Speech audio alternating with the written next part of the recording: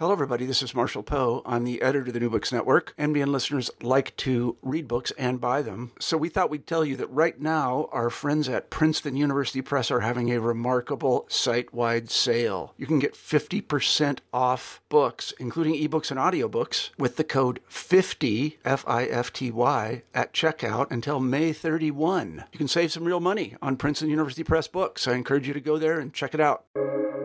Welcome to the New Books Network. Hi everyone, and welcome to New Books Network. I'm Galina Limorenko, doctoral candidate in neuroscience with a focus on biochemistry and molecular biology of neurodegenerative diseases at the EPFL in Switzerland, and I will be your host today. Today we'll be talking to Perry Soren and Danny Bassett about the new book, Curious Minds: The Power of Connection, an exhilarating, genre-bending exploration of curiosity's powerful capacity to connect ideas and people. Perry, Danny, welcome to the show. Thanks so much for having us. It's great to be here. All right. So can you tell us, what do you do? And we're going to start with Perry. Sure. I'm a professor of philosophy at American University here in DC. Primarily, I study political philosophy and feminist philosophy, but over the past, 5 or so years, I've had the pleasure of collaborating with Danny and other sort of neuroscientists, network scientists, psychologists in thinking about curiosity and thinking about it from a variety of interdisciplinary perspectives. I think it's such a huge topic, and I've written a lot about it from my own kind of field of expertise, but it's so great to be able to work with people in other fields and coming at it from different angles, because I see something new every time. And what drew you to philosophy? Gosh, that's an interesting question. I went to college thinking I would be a doctor. Our dad, we're related. We're twins, and our dad is a doctor, and I just thought that that's what I would do. But I signed up for classes late, and a lot of the med classes were full, and so I had to take some humanities gen eds, and they kind of slotted me into a philosophy class. So first time I'd had a philosophy class, and I walked in, and it just changed my world. It changed my world instantly. I was in love from the start. I haven't stopped since. It was love at first sight, really. And Danny? Yeah, I'm a professor of bioengineering at the University of Pennsylvania, and my background and training is both in physics and in neuroscience. So I did my undergraduate degree and PhD in physics, and along the way started working through sort of an interdisciplinary space where we can use principles of physics to understand the brain and the mind. And so that is the area that I'm currently working in. And yeah, how I came to curiosity is that in my interest in neuroscience, I've increasingly become excited about how the mind inquires. And so I can try to wrestle with that question from the perspective of neuroscience and psychology. But talking with Perry has been really helpful in seeing that some of the questions that we have today are questions that have been around for millennia, and that the perspectives that philosophy can bring to neuroscience are enable us to ask richer questions about what the mind is doing when it is curious. So you studied physics and you do neuroscience. And how did you find this switching from physics, or are you still doing a bit of physics sort of on the side while doing neuroscience? Yeah. So I'm still doing what people would think of as traditional physics as well. So I study materials and properties of materials that allow them to bend and to change their shape. It turns out that that kind of physics is also very relevant for understanding the mind. So what is it about patterns in the mind and mental spaces that allows the mind to bend or change its ideas and to think in new ways? So it turns out that while people often think that physics is really very far away from neuroscience and psychology, it turns out that there are some really important interactions between the fields that allow us to think in new ways about the mind. And Perry, during your career journey, did you have mentors that were really supportive of you? I have had some really wonderful people in my life during my academic career.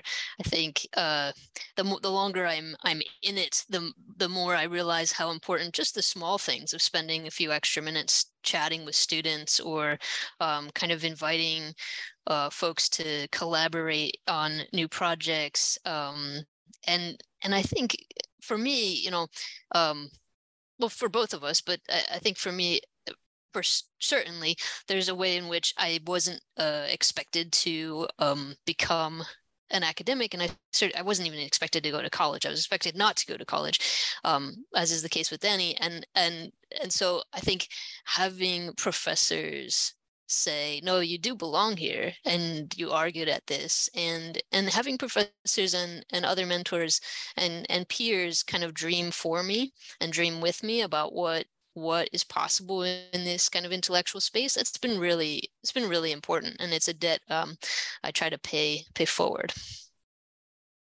And Danny, what was your experience with mentors?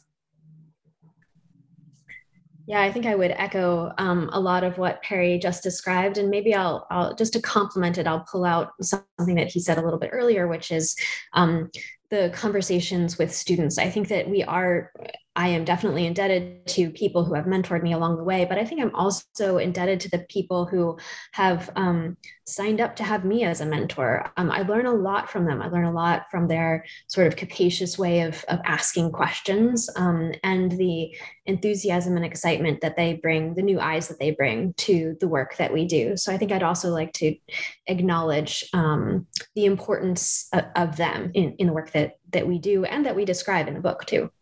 Oh, love it. And then both of you as mentors, what would you say to our student listeners and even maybe early career researchers? I think one of the things I would jump to say with respect to curiosity is that there are, and we'll get to this, I'm sure, but there are so many ways in which you young folks are already practicing curiosity and are already sort of driving forward what it looks like and what it can do.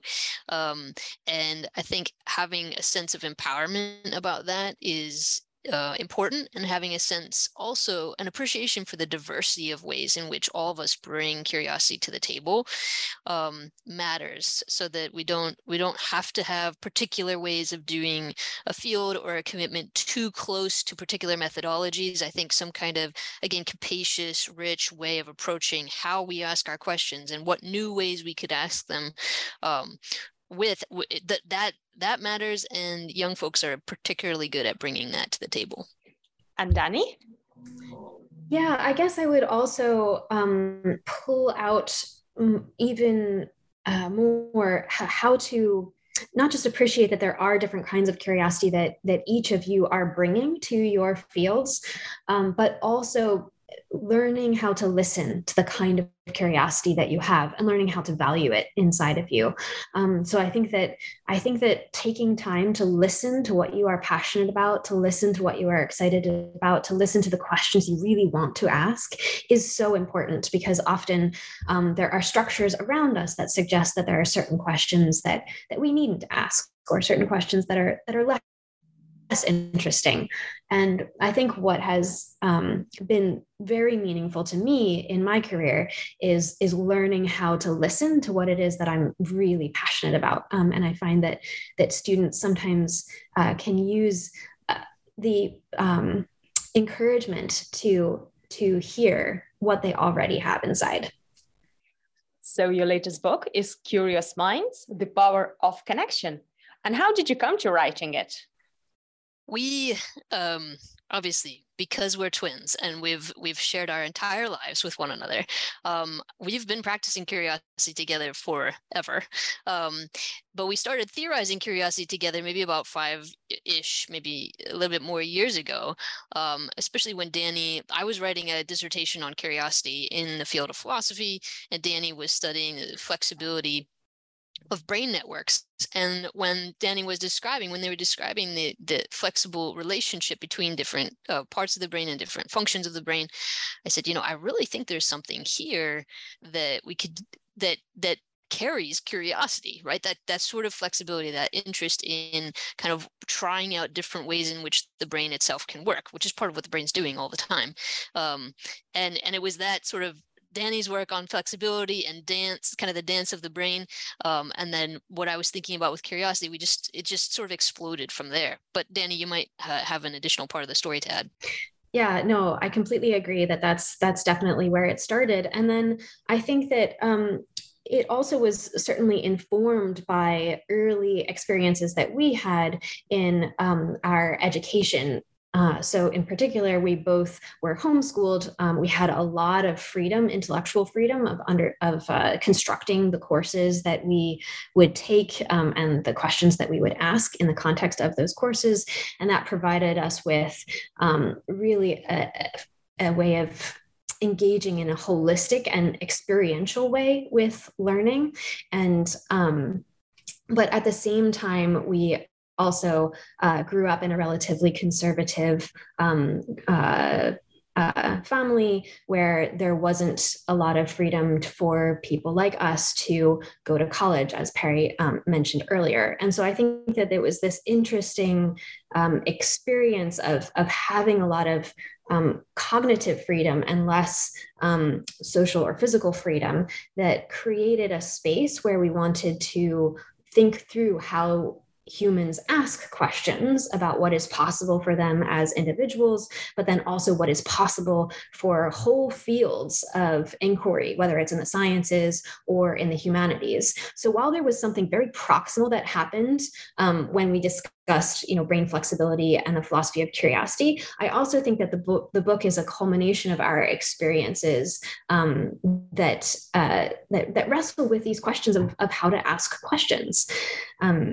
So I think it's how we came to it has both a short answer and a longer tail into the past. All right, so let's dive into the book. And can we start with the very basics? Can you describe what exactly is curiosity? Yeah, I mean, the book itself is trying to give a different answer to that question than we've had in the past. So in the past, folks have typically described or defined curiosity as a desire to know something, to know X, Y, Z, right? And one of the things that we argue, the crispest way we can put it, is that curiosity is not wanting to know something, it's wanting to make connections between things, whether that's experiences or ideas or sensations or people or places. It's a capacity to connect. Danny, do you want to fill that out at all?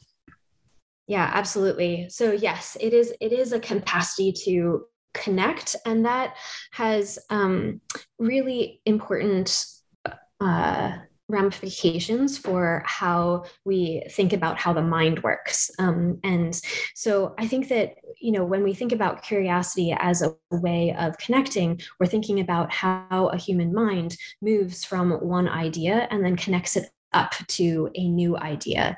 So instead of thinking about curiosity as a drive to pull independent pieces of information into the mind and sort of stash them in a bucket maybe, or in a purse for coins, curiosity is really something more about how the mind stitches together ideas and allows us to unpack and learn the relationships between those ideas and then communicate them with one another.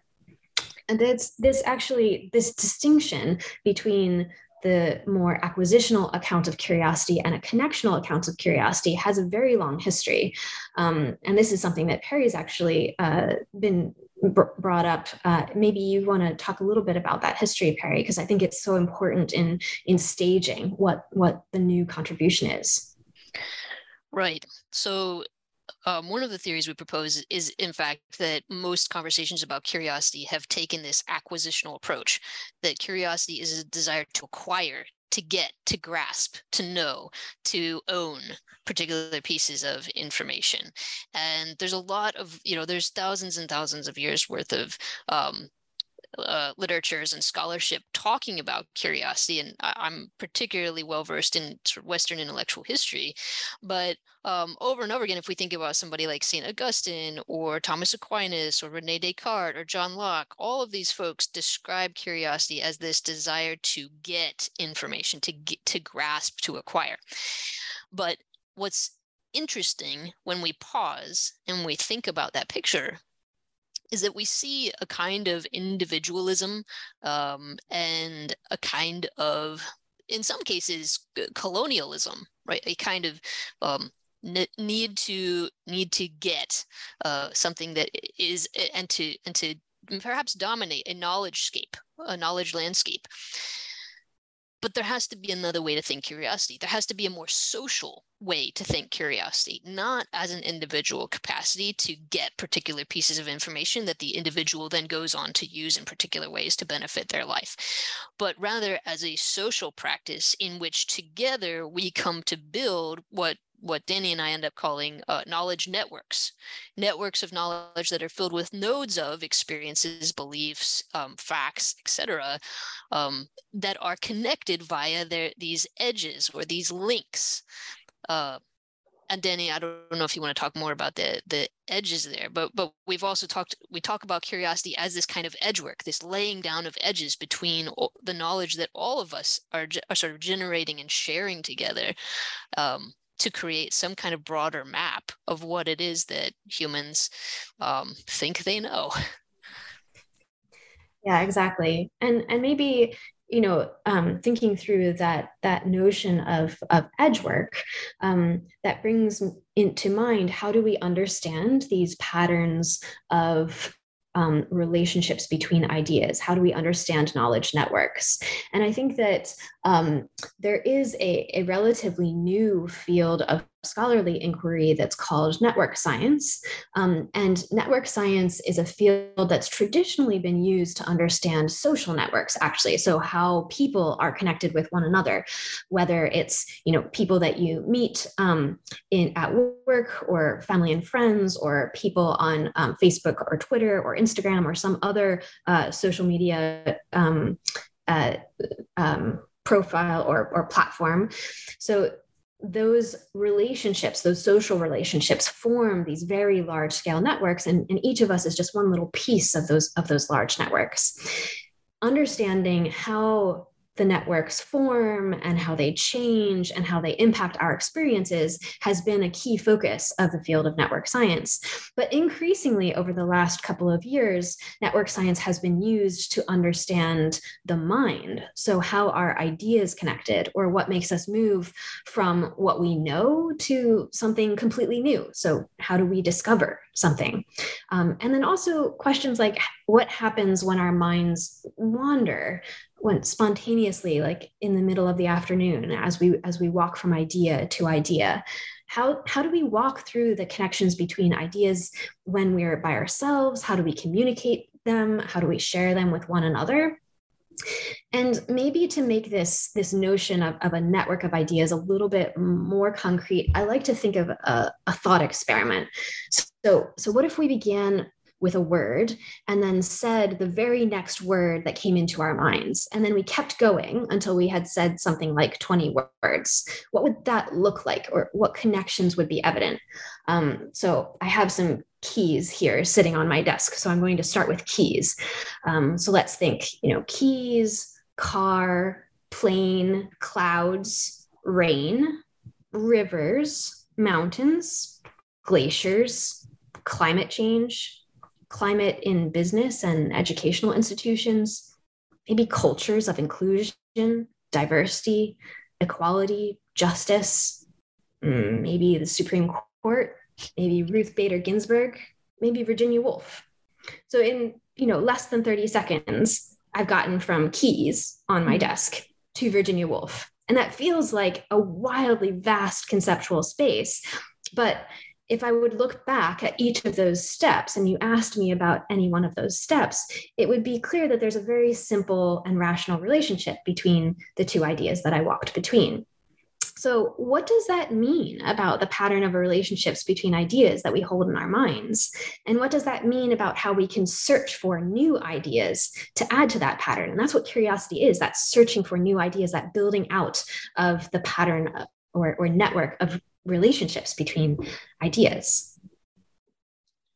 You elaborated so elegantly of what I and many of our listeners will resonate about curiosity. It's really interesting. So especially the thing that you mentioned, that curiosity perhaps is not a means to reach the end. So what is curiosity used for? I think curiosity is something we use every day in some sense. We're constantly asking, how will I get this done, or where will I do this, or how will I connect these ideas? How will I write this paper, right? What are the methods that I need to use? How can I negotiate my relationships with other human beings, whether in my family or my workplace? What will happen with respect to climate change or the Supreme Court? What is happening in the political landscape? How can we best navigate that particular space? I mean, I think we're saturated in questions. We walk around with these questions just draping off of us. So I think we use them every day in that sense. But we also, I think, use them for, I'm a political philosopher, so a lot of times I think about political spaces and social change. And I think we also use curiosity for these much bigger moments. Some of my work has focused on political activism and the ways in which political activism typically asks things like, what do we need to change? And how can we change it? How do we get there?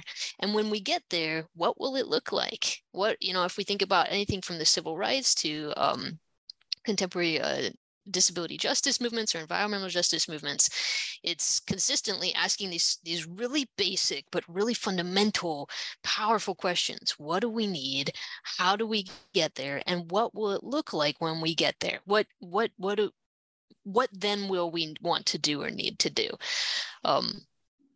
So I think it does those big things. And obviously, curiosity also functions in Danny and I, our own, academic lives, in particular, to sort of forefront innovation and discovery in scholarship. But I sort of think the mundane and the political are some of the most important ways in which curiosity gets put to use. Although I would also say it doesn't need to be put to use. And Danny, I know you've thought a lot about that.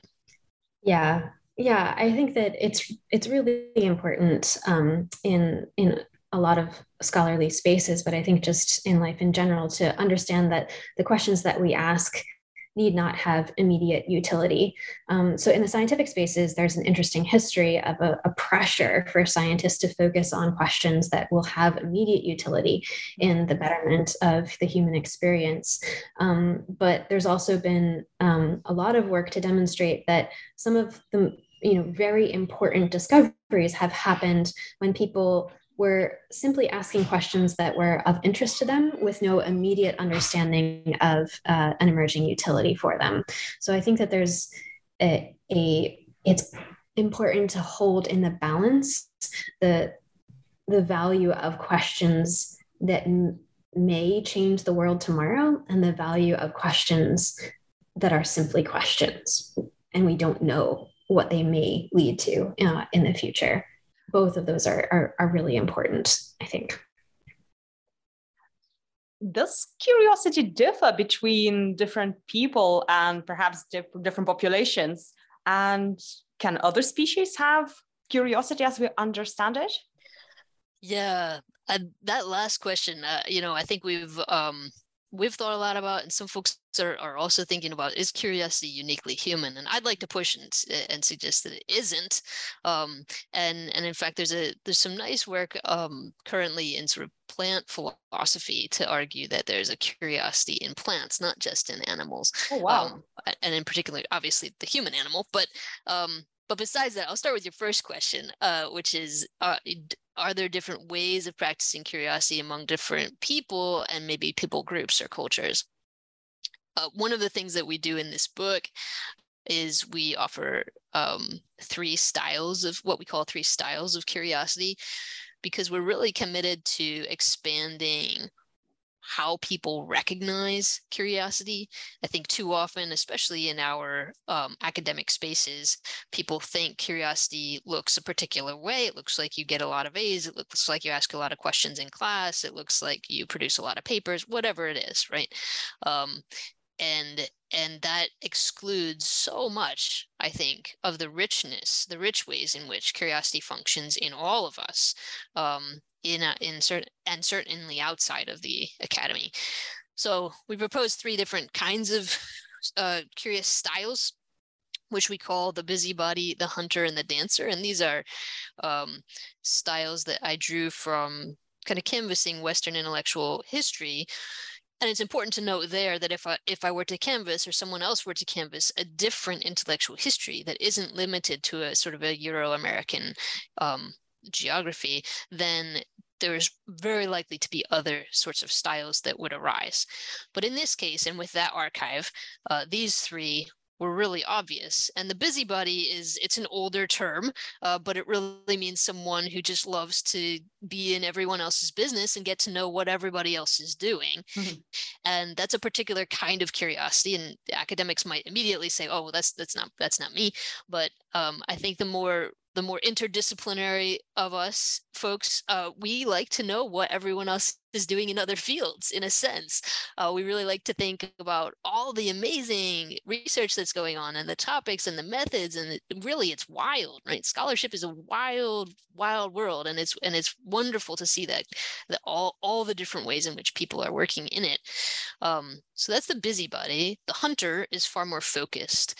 The hunter really wants to answer a particular question or understand a particular problem, and therefore tends to narrow down and really take minute steps to build a particular understanding of something.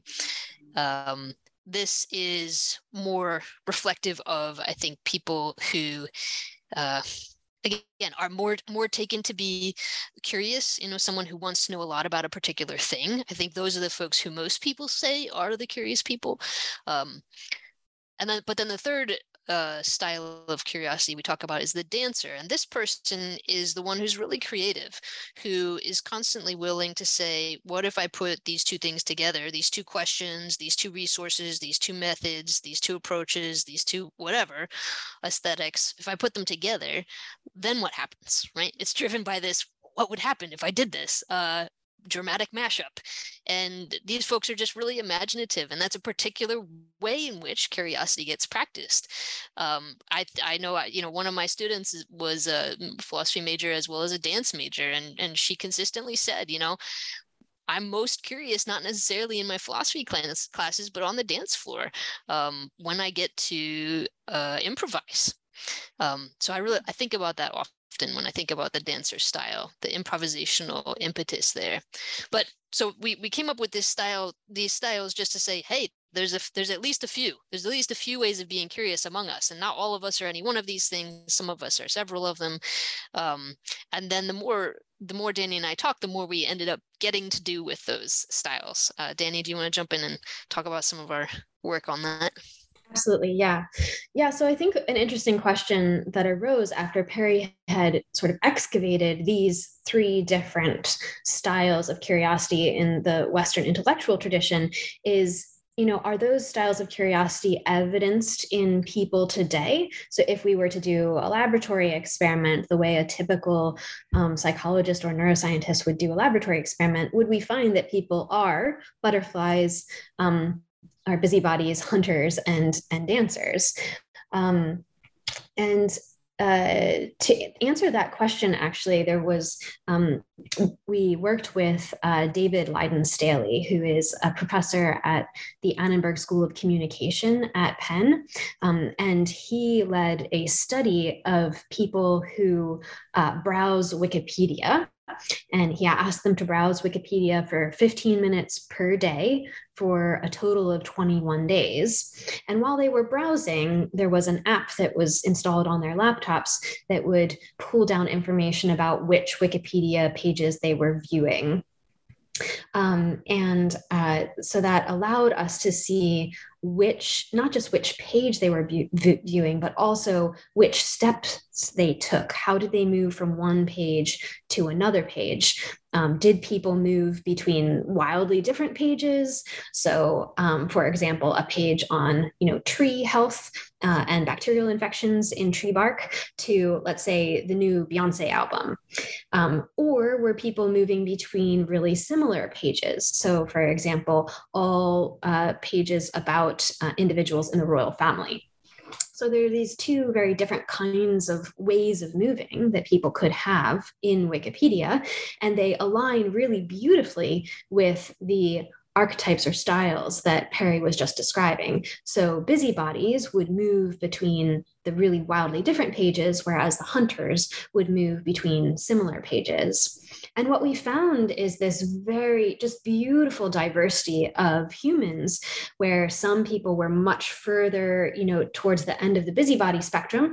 Other people were very intense hunters. And then there were people who were in between, who sort of did a little bit of both. And so what we found from this study is that these ancient archetypes that Perry just described are alive and well today in the way that we as humans engage with online informational resources like Wikipedia. There are some open questions from that study that we are continuing to pursue together. So in fact, we're working with the Wikimedia Foundation right now to probe these same kinds of styles in real life browsing. So not just inside of the experimental setup that I just described, and also expanding to include the dancer. So the movement and the kind of leaps conceptually of individuals as they move through Wikipedia. So we're excited about that expansion. And I think it just underscores the fact that humans do display a huge variety of ways of inquiry. And each of those ways is exciting and important and offers something different to the individual as they build the knowledge networks inside of their minds. And I might just circle back right there just to pick up again on your question, Galina, about whether these styles of curiosity might be unique to humans or might be shared with other beings. And we do have perhaps one of our favorite. I actually don't know which chapter is our favorite, but one of our favorites is the appendix. Yeah, is the appendix in which we talk about 18 different animals or creatures, not all animals, some insects, etc. And we talk about their styles of curiosity, because one of the things that's really important for us is, while we think this kind of triptych of styles, these three styles of curiosity, really helpful and really important to sort of flesh out, we are sure there are others, and we are sure there are other ways of thinking about the diversity of ways in which people practice and non-people practice curiosity. And we think that the natural world is one of the best places to go to start seeing that variety in a more in a way in which humans who are always thinking about other humans can't necessarily see. Yeah, and maybe if I can just circle back to the question of what this affords to humans and what kinds of curiosity we display and how we would use these different archetypes. I think I do want to also underscore the utility of curiosity for the social space. So how we engage with other humans. And I think if you think about your engagement with your friends, colleagues, coworkers, family, mentees, mentors, etc., you'll very quickly sense that these different curiosity styles are ones that you might use just yourself, even within a single conversation with another person. So maybe you start as a busybody and ask kind of really distinct questions about how their day went, what they're reading, do they want to go get lunch? And then maybe as you become engrossed in a conversation, you ask questions of them that are more hunter-like, in the sense that you're really interested in understanding their perspective on a particular issue. And then maybe, towards the end of the conversation, you might move into the dancer space and be curious about how they connect their experiences in that one dimension to something else in their life.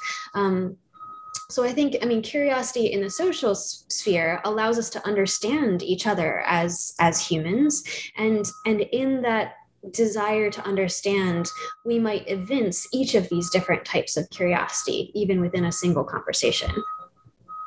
And this is really strong argument as a curiosity, as a connection building and knowledge building, isn't it? Especially when you think about animals. Yes, absolutely. So what are your curiosity styles, and how did you come to find out what they were?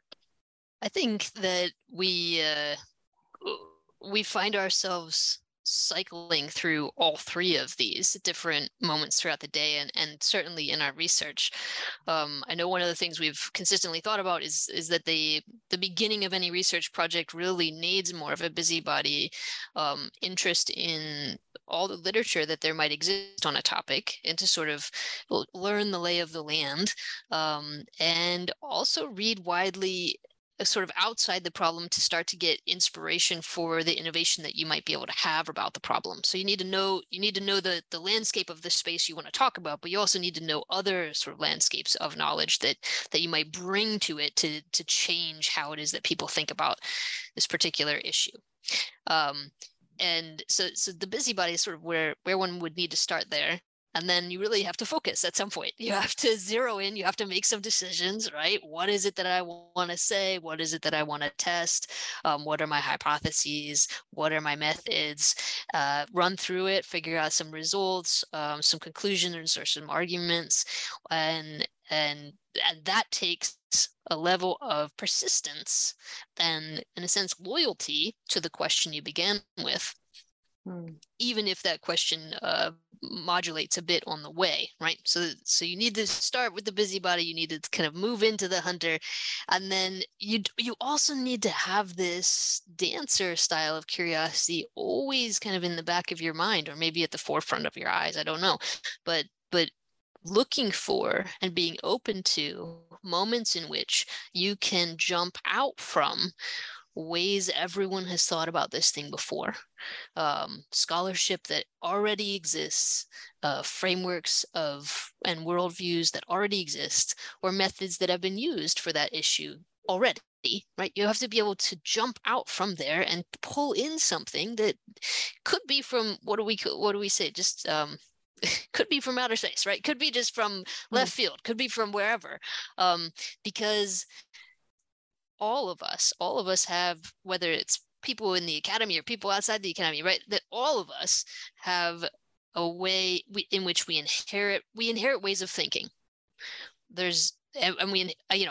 From our parents, from our teachers, from just the kind of culture around us, ways of navigating our questions. We inherit them from all around us all the time. And those ways help to simplify what we think and how we go about living together. And those kind of consolidations of approaches are important for fields as well, but they always limit what it is that we can think and do. So they're sort of a necessary limitation when we inherit these ways of thinking about things. But sometimes we have to say, I think maybe we could open this up again. We could revisit this question, whether or not we should think about it this way or approach the topic this way. And that's true in scholarship, and also, in interpersonal relationships.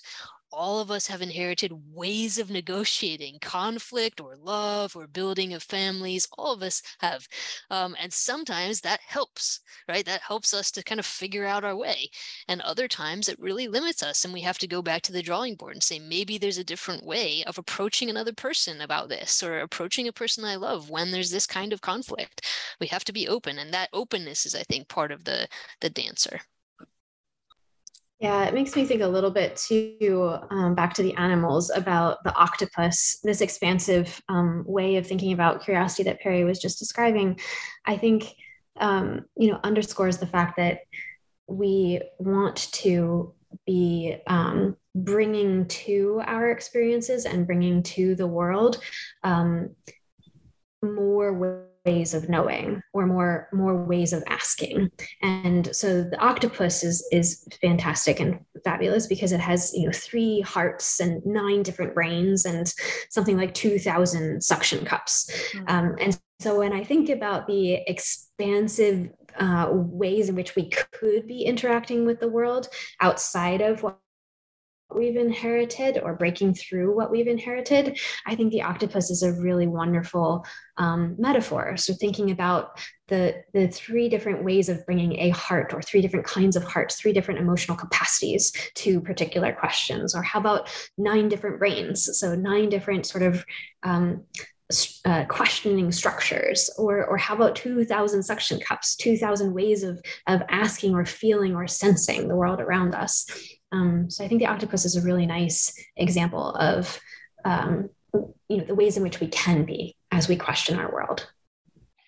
So there is a famous saying, did curiosity kill the cat? So is curiosity always a positive thing, or can there be instances where we have to taper it down? Yes, definitely. It's important to be ethically careful about curiosity, right? I mean, one of the things that we've been pushing is that we should think about curiosity on a connectional model, on a network model, or a relational model. And when you think about curiosity in relationships, it's very clear that there are limitations to how one asks particular questions or what one asks. There's certain forms of kind of ableist assumptions that can inform our questions that we really need to interrogate, or kind of colonial practices of objectification of difference. That kind of curiosity is not something that has been helpful for, but has been incredibly violent in our world, right? So there are certainly ways of being curious that that are damaging, and we need to be aware of that. But one of the things I would also say is that the curiosity killed the cat is something that I go round and round about, because I certainly one can get into trouble with curiosity, and you hope it's good trouble. But there's a wonderful poem by Alistair Reid who revisits this very famous saying, and argues through the poem that the cat was actually curious about dying, was curious about what death is, insofar as it's another form of life. At least that's how Alistair Reid puts it. And I think about that. I wonder about even the ways in which we've, when we say curiosity killed the cat, it's this sort of horrible thing that one would sort of take a risk and or invite death. But it seems to me that stems from a desire not to think about dying. But maybe something fundamental about curiosity might invite us into a more open space with respect to all of our own deaths, which will occur at some point. And it could reconcile us better if we thought about curiosity not simply as something that helps us live, but also as something that might help us die when it comes to be that time. In which case, I suppose Alistair Reid would say our cat might be a good companion in that moment. Oh, I absolutely love this perspective. Yeah, me too. It stuck with me, but that poem, I just can't get it out of my head. So then, thinking about the positive aspects of curiosity, how can we sort of help foster it in our community, in our society, and thinking about different levels? So going from individual then to parents who are thinking about their children, and carers as well. And then on a bigger level, on the organizational level of educational systems, perhaps. Yeah, Danny, do you want to take a first shot at this? Yeah, definitely. So maybe thinking about the individual, I think that one perspective that feels important in the context of the book and the work that we are reviewing there is that for a single individual, curiosity doesn't have to be something that you say, oh, I wish I was more curious, I need to work on this like in this moment. It's something very proximal and just another thing I need to try to do. I think there's a freedom that comes from recognizing that curiosity is sort of a way of life that builds for us these long-standing knowledge networks in our minds that we carry around with us every day. And so that temporal expansion of curiosity, I think, minimizes or can help to minimize anxiety about, like, am I doing this well enough? Am I doing it the way in which I need to be doing it, and sort of instead says, I'm naturally curious, and that curiosity has led my mind to where it is today. And I bring with me into the next moment this long history of the questions that I've asked. And that provides me with a perspective that can enable me to see the future, to predict the future, to ask new questions about the future. So one of the things that we do in the book is actually to dig a little bit more deeply into a single individual's mind and a single individual's brain to ask the question of what curiosity does in the brain and how these connections between ideas are laid down. And maybe returning to an earlier part of our conversation, it's a lot like the Wikipedia study that I described for you. So in the Wikipedia study, we probed how humans engage with maps of knowledge that are, mapped out in the way an encyclopedia is mapped out. So what do I mean by a map here? Let's take a moment.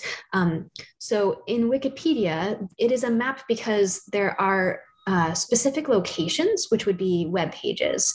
And then there are roadways between locations, and those are the hyperlinks between different pages.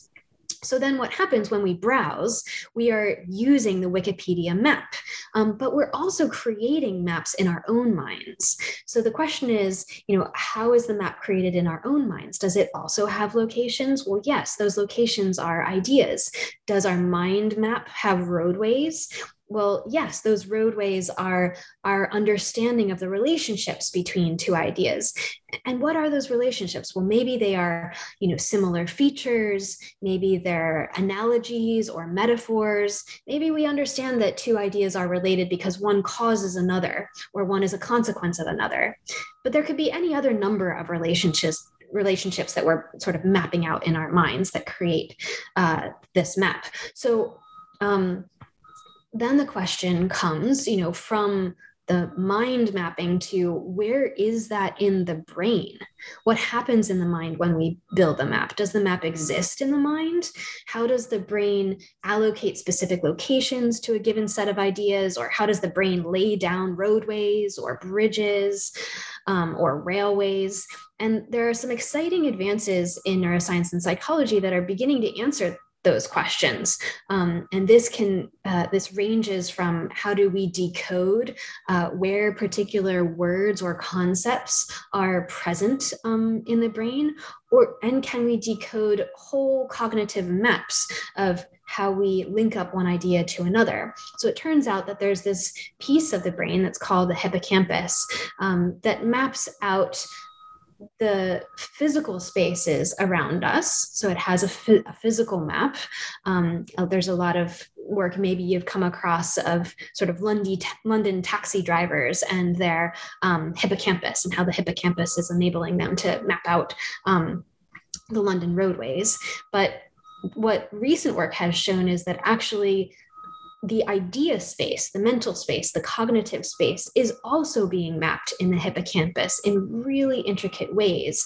And so there's this fascinating interplay between the piece of the brain that allows us to navigate physical spaces is the same piece of the brain that allows us to navigate conceptual spaces. And all of that is to say that there is a neural substrate. There's a way in which your brain makes these maps and has been making these maps for your whole lifetime.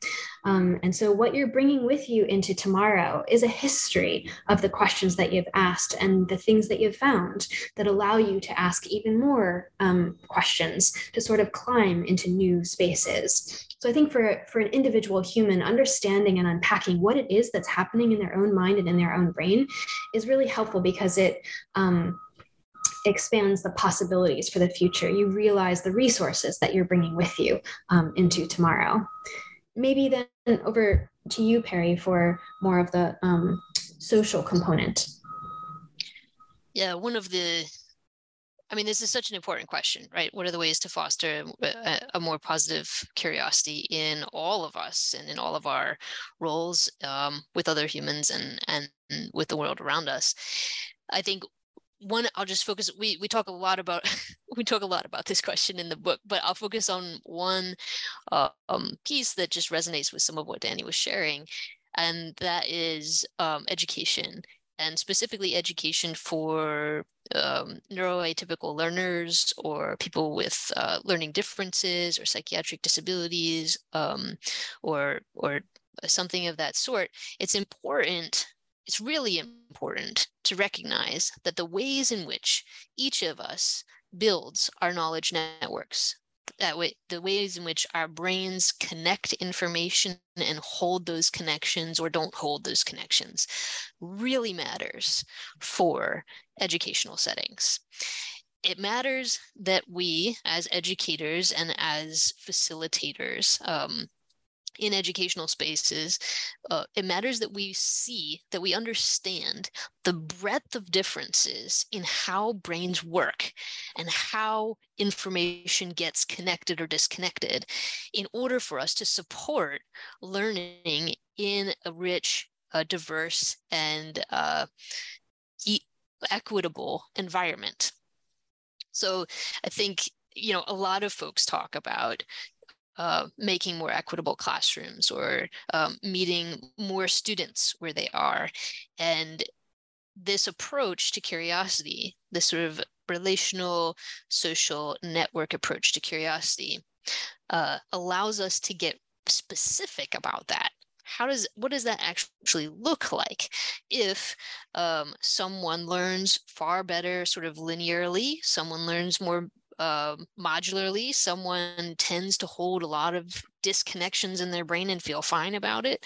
Others feel very anxious if their information is super disconnected. Right?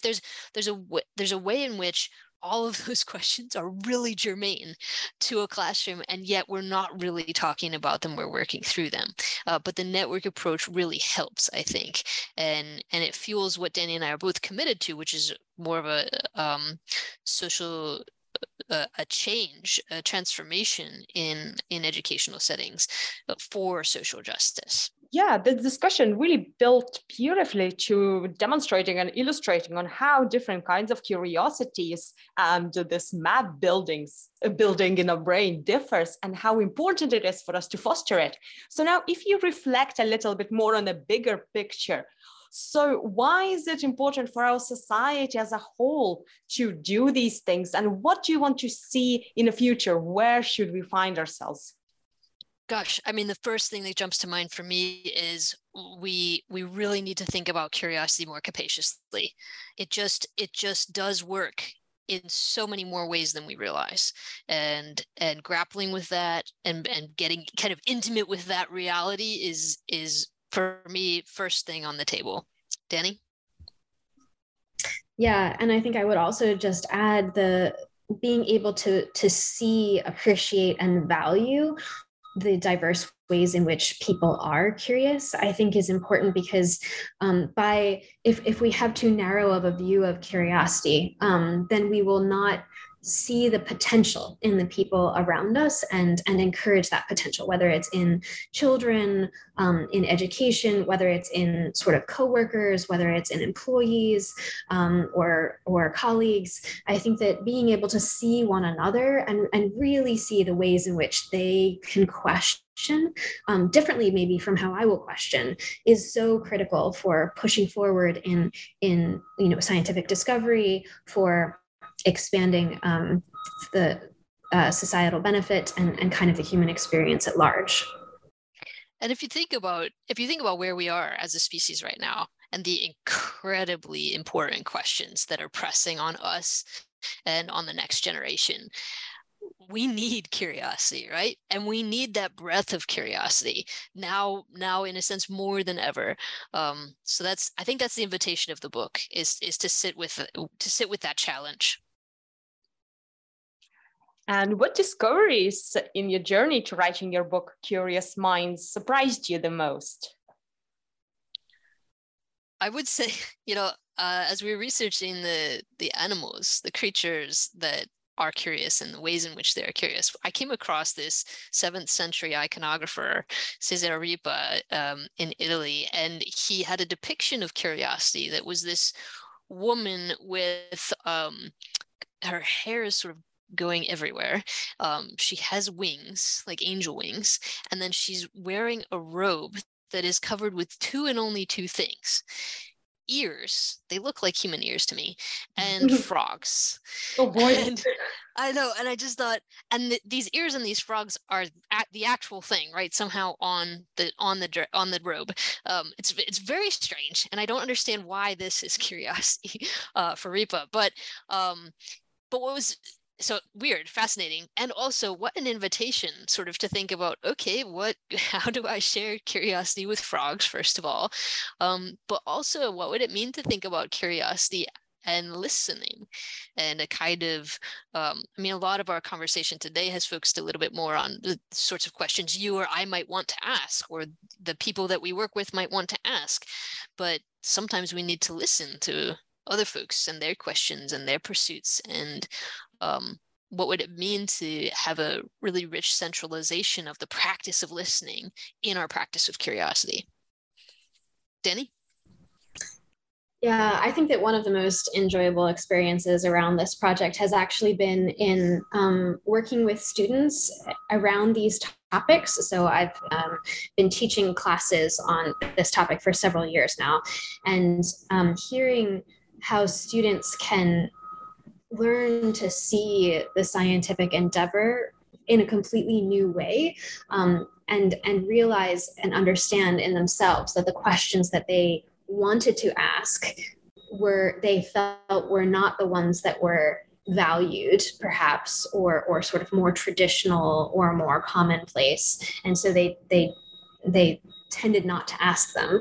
But in the context of this more expansive view of curiosity, many of them said, now when I go to work on my projects or write this paper or do this research, I ask myself, what are the questions that I could even ask? What are the possibilities? And that openness and expansiveness, I think being able to see that in the young students it was definitely my favorite part.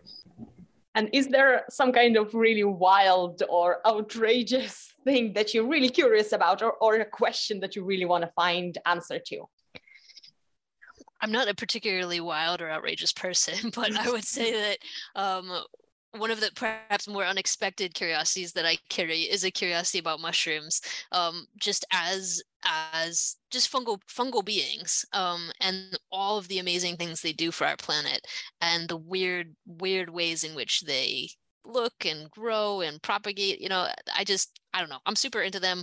I like to post a lot of photos of them on Twitter, and so there's probably more of that than there is the rest of my research up there. I know, right? Yeah, those intelligent slimes. Yes. They're pretty great. I think alongside Perry's interest in mushrooms, I have a fascination with insects of all kinds. It's a little bit less wonderful to share with others because some people are really, dislike insects and think that they're gross. So it's not something that that everyone can value. But I think that understanding the complexity of biodiversity is fascinating to me.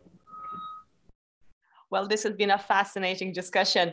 So what are you currently working on, and what will be your next project?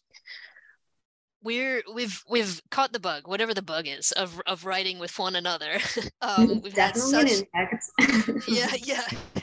We've had just such a blast writing this book, and so we definitely have plans for. I think really we have plans for 5 more, but let's just start with 1. Danny, do you want to describe a little bit? Yeah, so I think we're really interested in the ways in which the mind moves. So in this first book, we really wanted to ask the question about what curiosity is and how it's connected and how we can understand that from a philosophy perspective and from a neuroscience and physics perspective.